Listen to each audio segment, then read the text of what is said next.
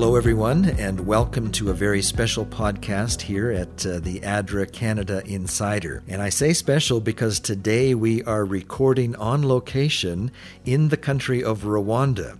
And for the last 2.5 weeks, I have been traveling around this beautiful part of Rwanda and visiting people who have been involved in the Embrace project here. And today I have an opportunity to sit around a table here with some of the ADRA people who have been implementing the Embrace project here in this part of Rwanda.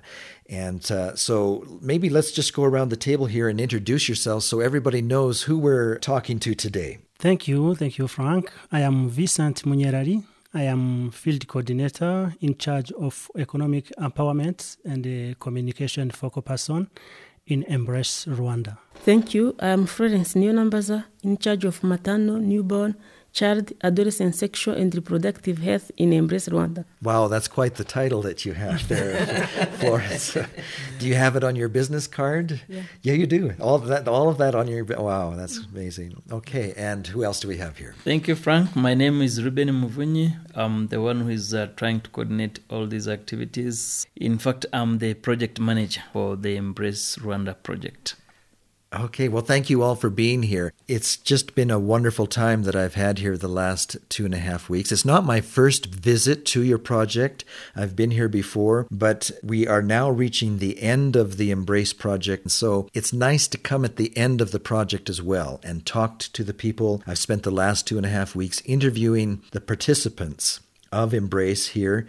And I've heard such amazing testimonies from the people that have gone through your program here and how it has really changed their lives. But before we get into some of those stories, I would like for our listeners to get an idea of where we are.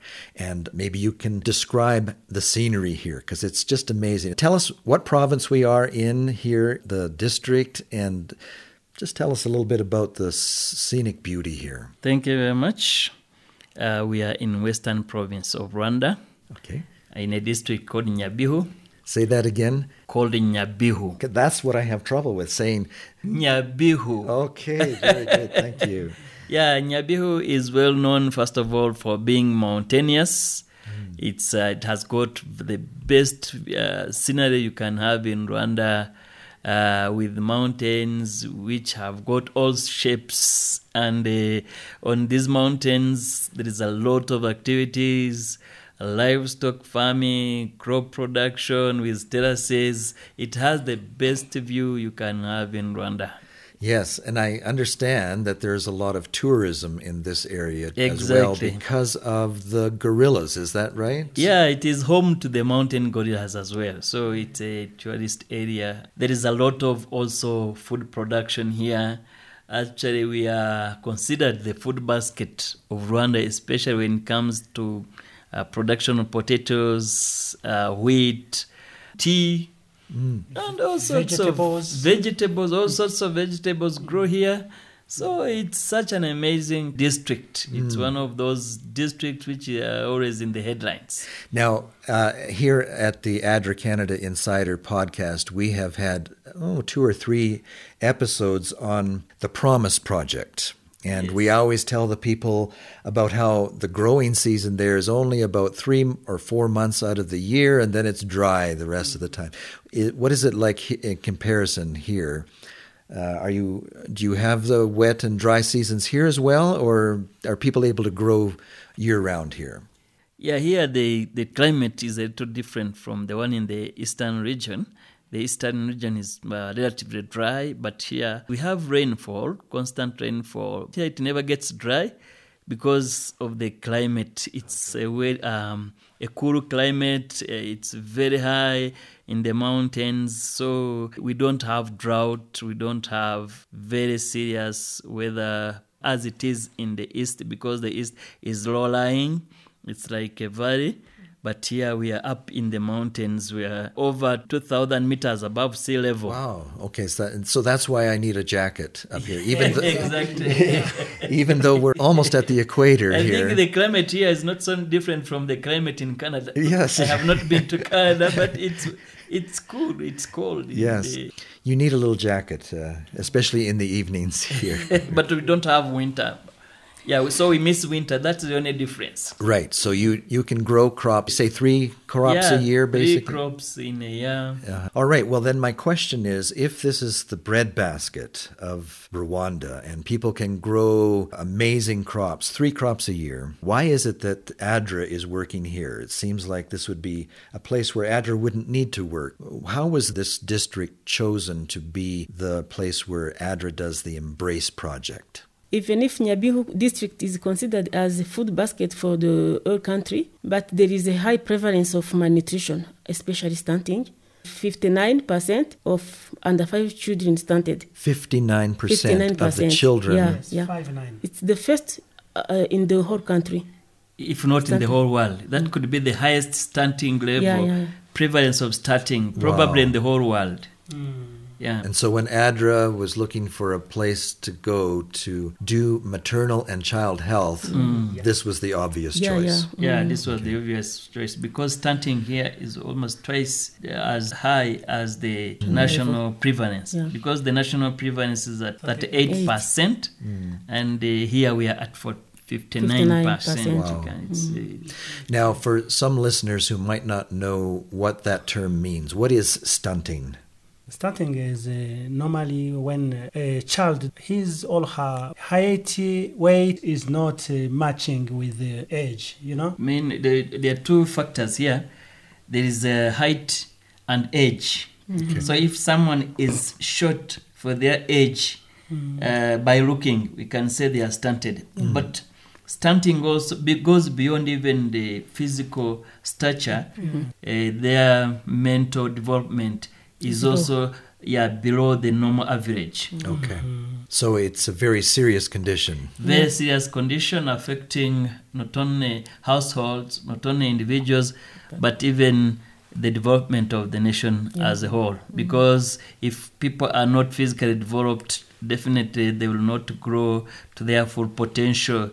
They will be affected academically, and finally, even productive-wise, they will not be as productive as those who are not affected by stunting. So stunting is such a serious national issue here in Rwanda, and Nyabihu bears the whole brunt of stunting in Rwanda. Yeah.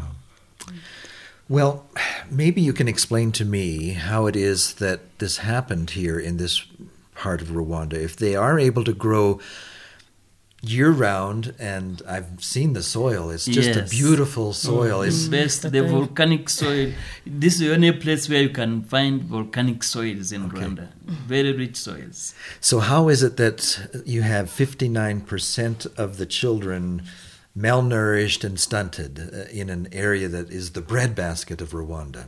Yeah, there are several factors. One of them is that access to land. There are so many inhabitants of Nyabihu who just work for others. So those who come to work on the tea plantations, those who come to work on the farms, so those ones, they are very poor. They don't have enough resources. But most important, what we came to address is also the knowledge factor. The knowledge they had on nutrition was very low. We are happy that it has been increase in knowledge. There has also been increase in skills, and practices have also tremendously improved. So even those who don't have access to the land, at least now that because everyone eats at least, they are able to know how to prepare meals, how to prepare balanced diet. They know what it means to eat and eat nutritiously. Other factor is in this district, as you said, is very productive. So the mind of the people in this district is market-oriented. For their homes, they take what the leftovers. Yeah. Okay. Yeah. So they sell the best. The best. And eat the rest. the rest. Yes. That's another factor. That is another factor also. In addition to that, people here in the neighborhood, they produce more children compared to their income. They are not applying family planning as well. I know. I've visited some homes where there's 8, 9, 10 and children. they're still producing. Yeah, there are some strong cultural beliefs here. believe in big families, believe in some of the traditional practices such as men making decisions, and also lack of skills to take care of children. If parents don't know how to do correct parenting, it also leads to stunting. If the families don't live harmoniously, if there is things like domestic violence in the homes, definitely the children will not grow well, and they will have these problems which may lead to stunting and other malnutrition-related problems. Okay. There is also a high prevalence of teen pregnancies. The children are producing other children. They left them to their grandmother's parents, which don't have means or knowledge to give them nutritious food, and those children became stunted or malnourished. Yeah, but also poverty is still there. Yeah, especially for the single mothers who are working in the tea plantations, who are working for the farmers. They don't have really enough means to support their households. So poverty is one of the factors for stunting. And something that I've noticed from several interviews that I've done is that the ladies said, well, we were feeding our children every day, and they were eating lots to fill themselves up. But then when you ask what they were eating, we find out that it was just maybe potatoes. Yes, just one type of food. Yeah. So food diversity was because of lack of knowledge. They didn't know what is contained in food. They thought any type of food. As long as they're full, yes, then they were being good mothers. Yeah, exactly. Yeah. So that was a knowledge gap which was there. But thank God that is being closed with the Embrace project. Well, that's my next question. What are some of the strategies that the Embrace project brought in to fill this gap in knowledge? What were some of the things that you did? Let's maybe start at the beginning of the project. What was the main focus at the very beginning of Embrace here in Rwanda? As we work as Embrace project, we work with the small group of people. All our beneficiaries are gathered in small groups. And in each group, we have a TOT trained by Embrace. What is a staff. TOT now? TOT is a training for trainers. Yeah, we make a training for trainers because we can't go to on all groups or on all beneficiaries. So we try to train people who will be the trainer of their peers. I see. Maybe we should back up. What was the target population that the Embrace project was trying to reach? How many villages, how many households? We have almost 8,000 households we work with 16,000 direct beneficiaries. The beneficiaries. More than 16,000. 16,000. When you say direct beneficiaries, what does that mean? That means the people that we are directly supporting. Women, especially pregnant women. There is a big category we call women of reproductive age. And then the children under 5. We also work at the facility level where we work with clinics or health centers. We are working with 6 health centers and 1 district hospital. So the staff who are working there are also considered our beneficiaries.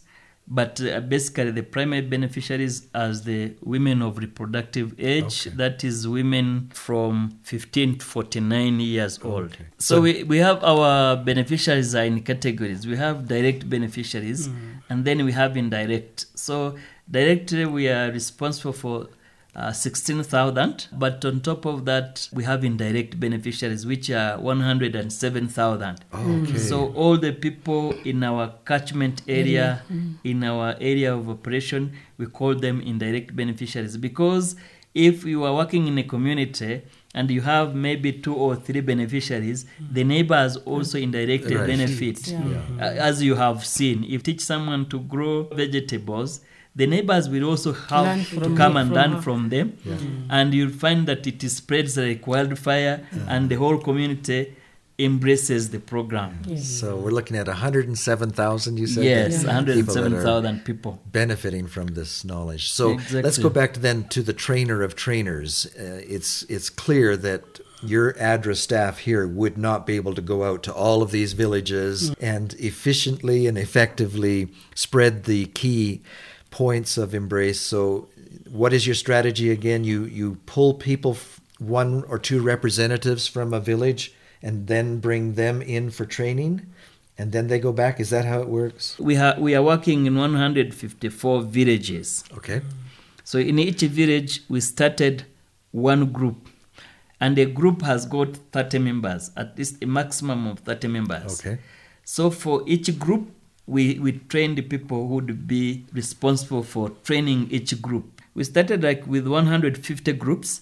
Now the groups have grown to 325. Wow. So now that is the hub of the program. Everything starts there and it spreads out. So from that unit of 30 people or 25 people, all the programs are channeled through those. We call them MCHGs, or Mother-Child Health Groups. Okay. Yes, so all the programs are centered on each of those groups. Whether it is training, whether it is distribution of items, whatever we do, that is our entry point.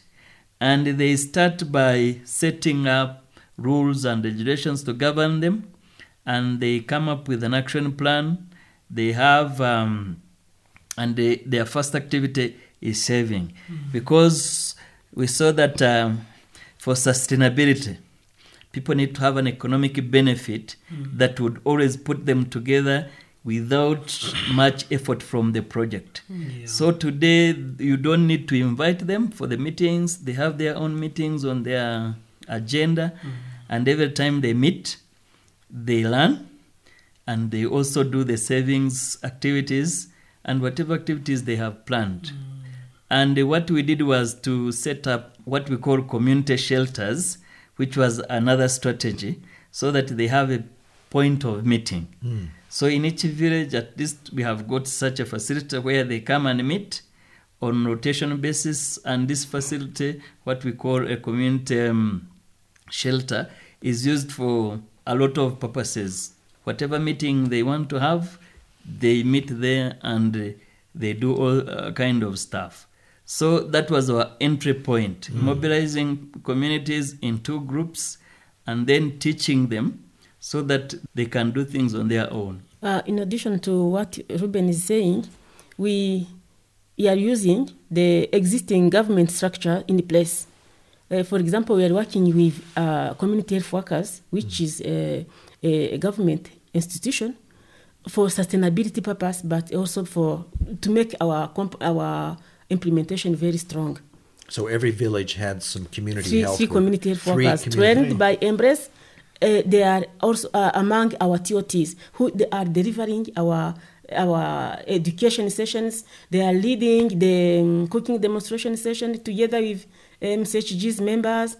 They are conducting regular screening for malnutrition.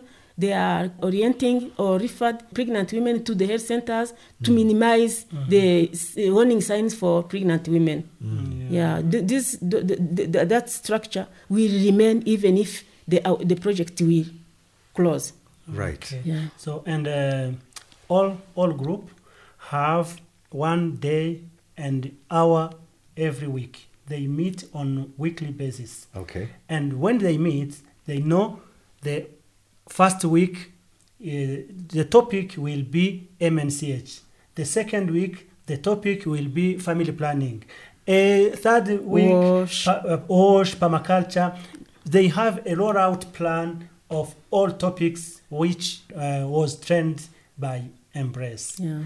Community shelter is also called, there is a signpost there called school near us, near our village. So the shelter is like a school for them. Learning center. The learning center for them. Yeah, exactly. Also, to ensure that our program is locally rooted, we worked with the local authorities. Okay, good. And through the local authorities, we are able to align all our activities to the government priorities. So every year we submit our action plan to the district, and it's aligned to the district plan, and it's aligned to the National IMIHIGO framework, which is a performance contract framework, where the district mayor signs with the President of the Republic. So our activities go into that framework as well. Okay. And apart from that, we also have partnership with other actors, other stakeholders in the district, and we have a joint forum where we meet and we plan together, and we are able to do peer evaluation across the partnership. Okay. So that is another strategy which is helping us a lot.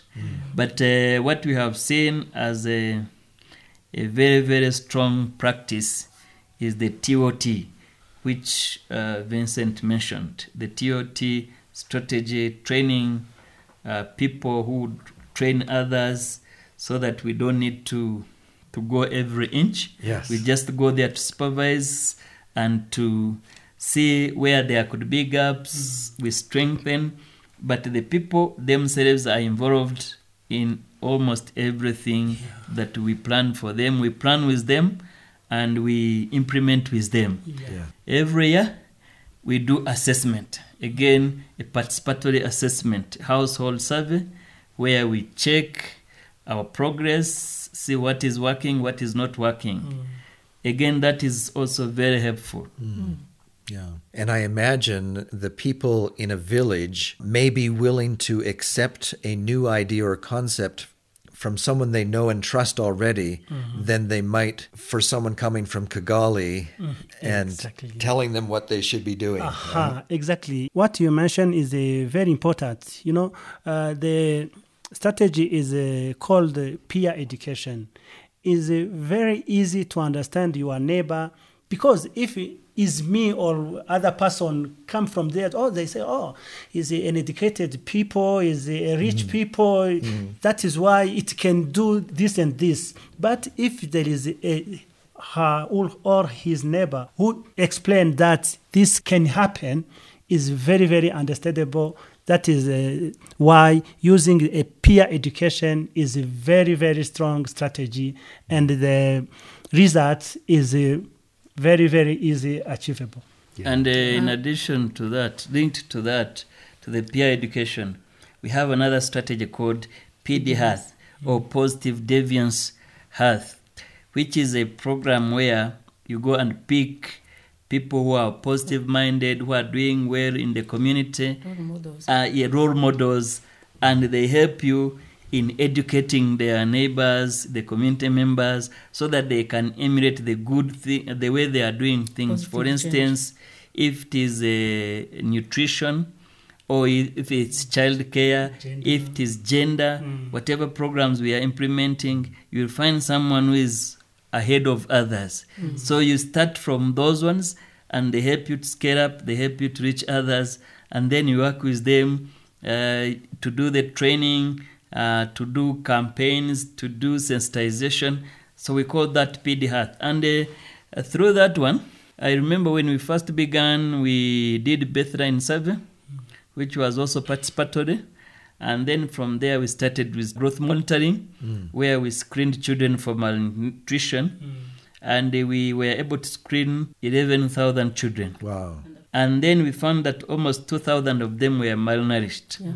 So we used the PD Health to do rehabilitation, malnutrition rehabilitation. And in 3 years, we have been able to lift 2,000 children from malnutrition. Oh, that's just a using wonderful that thing. model Yeah. or using that strategy of PD Health. Florence, maybe take me back to those first few months when you were going into the villages and doing this screening with the mothers. They're bringing their babies in. They've got the card, and it's divided into what? Green, yellow, and and red. red. Yeah. Red being very malnourished, Yes, seriously severe malnutrition. severe. So when the mothers would see where their babies were on the chart, tell me what that was like for them to suddenly realize that there's a problem here. The red color means severe malnutrition. The yellow is moderate. The green is normal. Even for mothers or parents who are not educated, they know if the child is in yellow, the parents have to following up the PD health session. The mothers, when we did the screening, some of them were shocked. That's what I was wondering. Yes. Were they surprised? They were surprised and shocked because they knew they were doing a lot for the children. They didn't know why. Rather, they couldn't believe that their children were malnourished. And I remember when we first came to this district, they told us we have like only 200 children who are malnourished.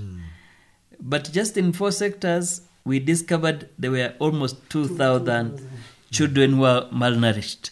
So even the district was also astonished, surprised because they couldn't believe that there was such a huge number of children who were malnourished. Yeah. So some of the parents were stressed up when we told them you have to go to the hospital, you have to bring your child here for 12 consecutive days for rehabilitation. It was not easy, but we tried to support them. We gave them a lot of support in the first screening, first rehabilitation, but finally it became normal. They saw it as something normal, something they are proud of. When they saw that their children were now recovering from malnutrition, they started feeling proud of it, and they started bringing their children without any push, without any effort. And today they are doing it on their own.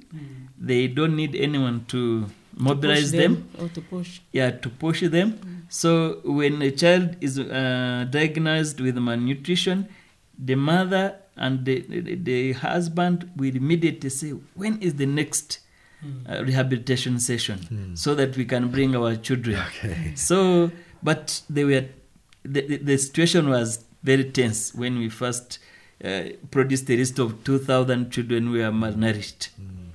How many were in the red zone? Do you remember? Yes, there were 585. In the red zone? Yes, 585. I remember the statistics. Yes, yeah. So it was not easy. I have been speaking with Ruben, Vincent, and Florence, all ADRA staff here in the country of Rwanda, who for the last 3.5 years have been changing people's lives in the western province of Rwanda with the ADRA Embrace project. Embrace is a project that is funded primarily by the Canadian government through Global Affairs Canada and implemented by ADRA Canada in partnership with ADRA Rwanda. When we return with part 2 of my interview with Ruben, Florence, and Vincent, we will discover some of the specific ways that their project has lifted children out of malnutrition and dramatically improved people's lives in Rwanda. This is Frank Spangler for the ADRA Canada Insider Podcast, and I hope that you will join us for part 2 of Embracing Rwanda.